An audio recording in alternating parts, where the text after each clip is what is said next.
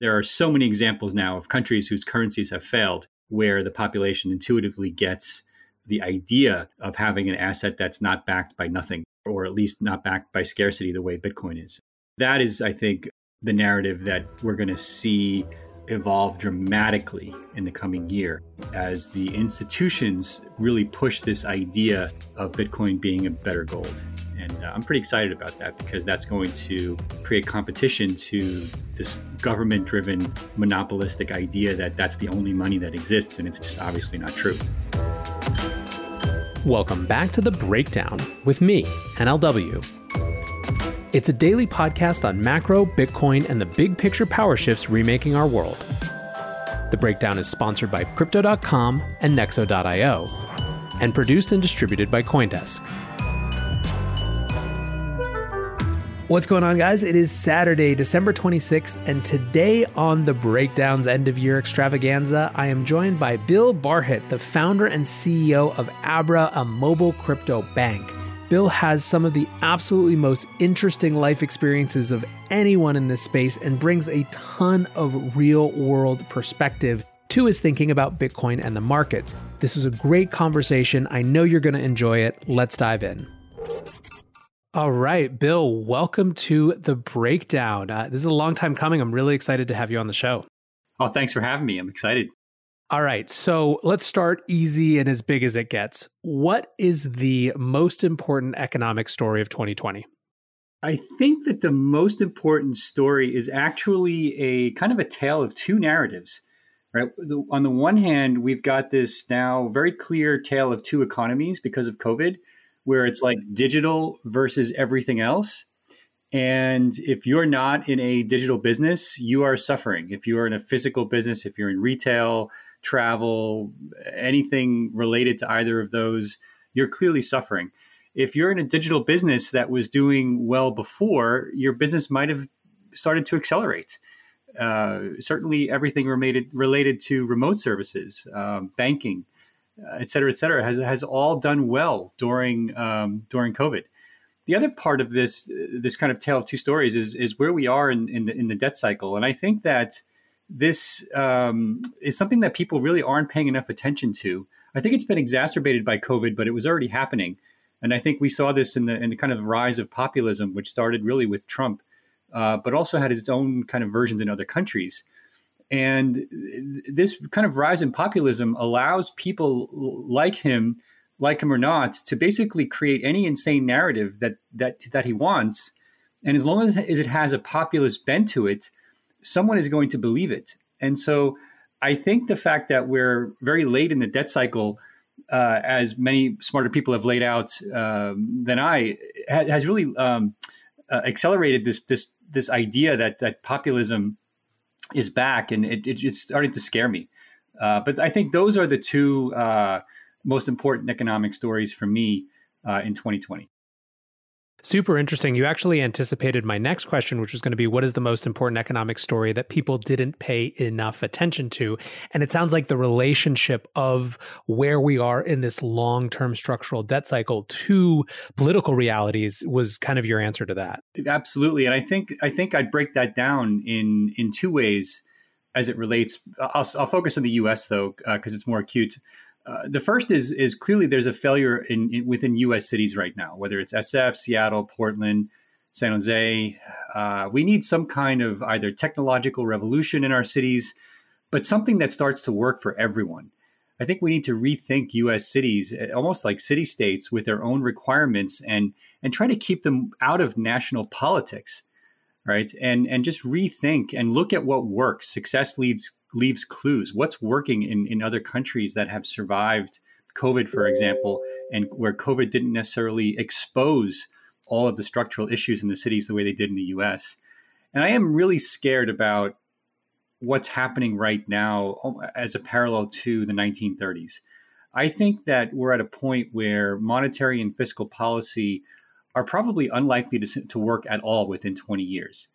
In other words, they're just not going to address systemic imbalances, whether it's our debt or other issues that you've probably talked about many times on the show that can either lead to hyperinflation, some type of default, some type of depression, or some combination of the three.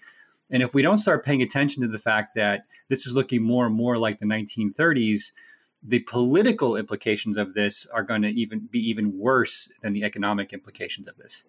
I think it's super salient. I mean, it's definitely something that I think about all the time and talk about on the show is just on the one hand, we try to look at what's happening on a macroeconomic level, kind of regardless of politics, but you really have to include like these discussions are inherently political, whether we want them to be or not, and it doesn't mean they have to follow along party lines, but I do think that we need to be comfortable with discussing political implications as a part of them for sure. So next question is, what is an economic story? This is kind of the inverse. What's something that people paid more attention to than they should have this year? Maybe an overstated narrative. Well, obviously, everybody in economics wanted to talk about the rally in stocks, especially during the second half of the year. I think the fact that we printed $4 trillion on dead trees to generate the rally in order to prop up consumer spending and line the pockets of the already wealthy was really the important story. And it really relates to the last question for me. And this is a structural imbalance that I don't think that fiscal and monetary policy is going to be able to fix. But everybody has been focused on stocks. And, and it's just, it's very unfortunate that we're missing kind of the forest through the trees, I guess you might say. I completely agree. This is also a very acute way of putting it. I guess this is kind of along those lines. Do you think that this past year represented a fundamental or paradigm shift or an acceleration of shifts already happening? I think that it probably accelerated this acceptance that the digital world is the new world and there's no going back.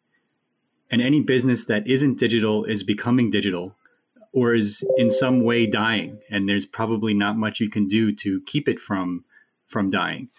I don't know if that's I don't related to your question. I don't know if that's like fundamental in terms of like a new world or paradigm shift, but it's clear that if your business isn't in some way digital right now, you're suffering. And that not only relates to business, but in most aspects of our life, whether it's how we eat, how we learn, how we educate our kids, how we work in terms of our home office and our home life. It's changed how we think about cities. I live near San Francisco, and I every day am talking, and I'm not exaggerating, literally every day I'm talking to someone who's leaving to go either to suburbs or a smaller city or to a place like Tahoe or something like that, because there's no point in staying in San Francisco. So I think that exceptance, at least for the near term, is crystal clear that it's not going to change anytime soon. Yeah, as a 10-year resident and ultimately refugee of San Francisco, I definitely feel that. This episode is brought to you by Crypto.com, the crypto super app that lets you buy, earn, and spend crypto all in one place and earn up to 8.5% per year on your Bitcoin. Download the Crypto.com app now to see the interest rates you could be earning on BTC and more than 20 other coins.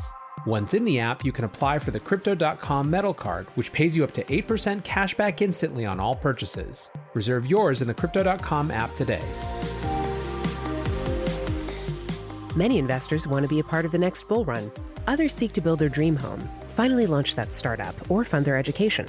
Try Nexo's instant crypto credit lines and borrow against any major cryptocurrency with no minimum or maximum withdrawal amounts, no fees whatsoever, no credit checks, and flexible repayment. Not to mention the APR starts at just 5.9%. Stay on top of your investment game with Nexo.io. And remember, it's your crypto, your credit, your choice. Get started at Nexo.io. Let's shift over into crypto for a few minutes, I guess. And again, we'll start big. When all was said and done, what were the biggest crypto stories of the year? The obvious crypto stories for me are institutional interest in Bitcoin as an asset class.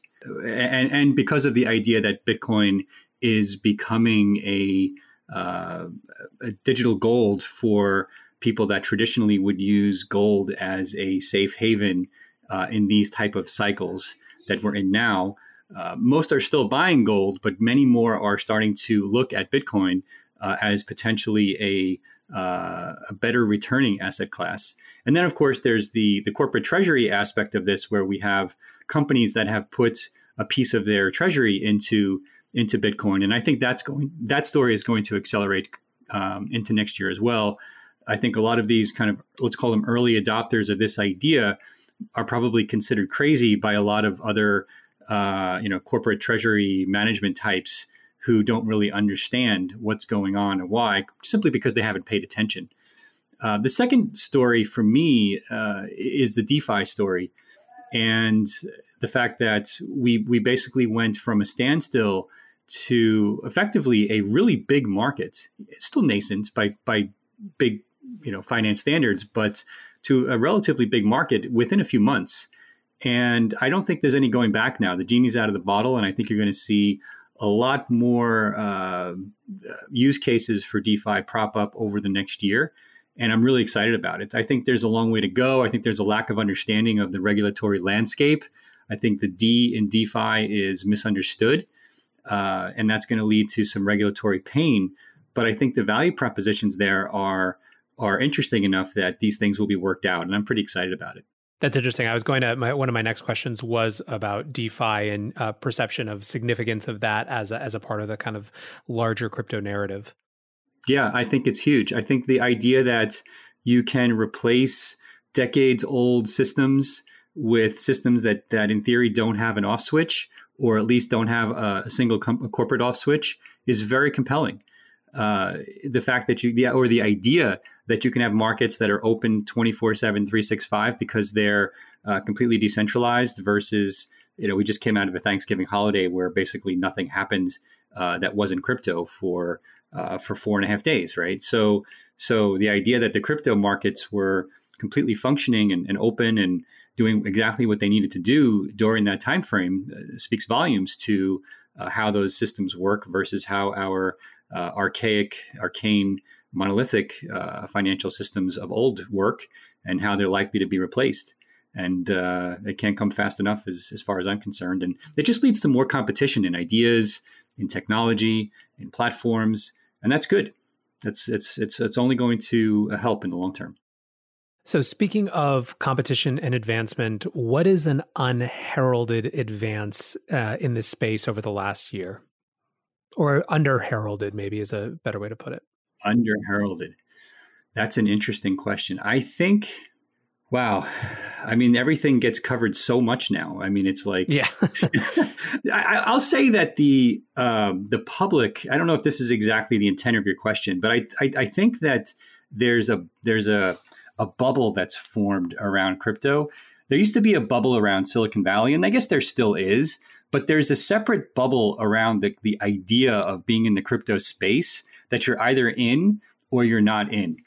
And the way we talk about it from the inside as kind of a fait accompli in terms of how it's going to evolve, how it's going to change everything, is so foreign to the people outside the bubble that when they hear us talk about collapsing currencies and the dollar going away and via hyperinflation and other failed currencies, it just doesn't resonate. And I'm not saying that doesn't mean it's not true. I'm just saying that we've basically created this bubble of people that feel like they're in the know on the inside, and this bubble of people who are, or I guess not bubble, but everyone else. And the everyone else is way bigger than the group that's in the bubble. And I don't know that that's healthy or even useful, unless, of course, your goal is to just make money. But if your goal is to change the world, then the bubble is not helpful. And so at some point, we have to figure out how to leverage this technology in a totally inclusive way. And I think that the stablecoin narrative is one aspect of this that I find particularly interesting, because I think that stablecoins were created out of a need for almost regulatory arbitrage for trading. But I think their future is much, much bigger than that in areas of lending and supply chain and money transfer that people aren't even talking about yet. And so I think that could be the application of crypto that pierces the bubble over the next couple of years, and time will tell. I mean, once you start to see stable coins as a digital version of the Eurodollar system, which dwarfs kind of the system above the sea, if this is an iceberg analogy, it's not hard to start to walk down that path. It also explains a lot why you see people like Christine Lagarde coming so aggressively at stable coins, even as she's starting to tout a digital euro. Well, yeah, although I saw that and I was a little surprised, because that's a little bit of the wag the dog nonsense. Because look, the fact that the petrodollar is done and basically is dead men walking for the next couple of decades, and then people will realize it and it'll be written about in the history books, is going to happen regardless of whether there's a central bank digital currency in any given country or whether stablecoins become popular. It doesn't change. There's nothing about stablecoins that changes the government's ability to do government-driven stimulus or central banks' ability to do fiscal stimulus, right? And so, in other words, any stupid thing that they could do before stablecoins, they can do after stablecoins, and they will. And so, I don't think that her comment it matters in any way, to be honest, because they're going to do whatever they're going to do regardless. The properties of stablecoins are more or less the same as the properties of paper, with the exception of the fact that there's no dead trees.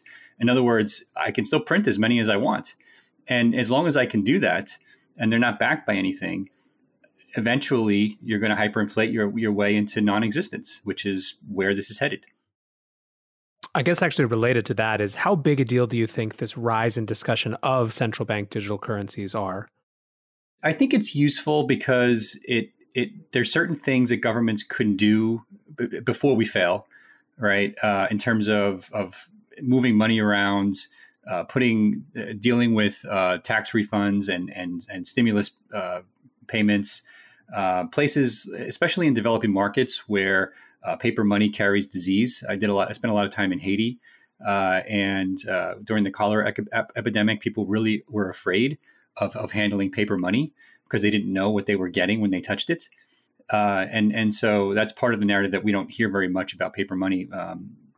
But there's a lot of applications of central bank digital currencies that make it useful for a few years.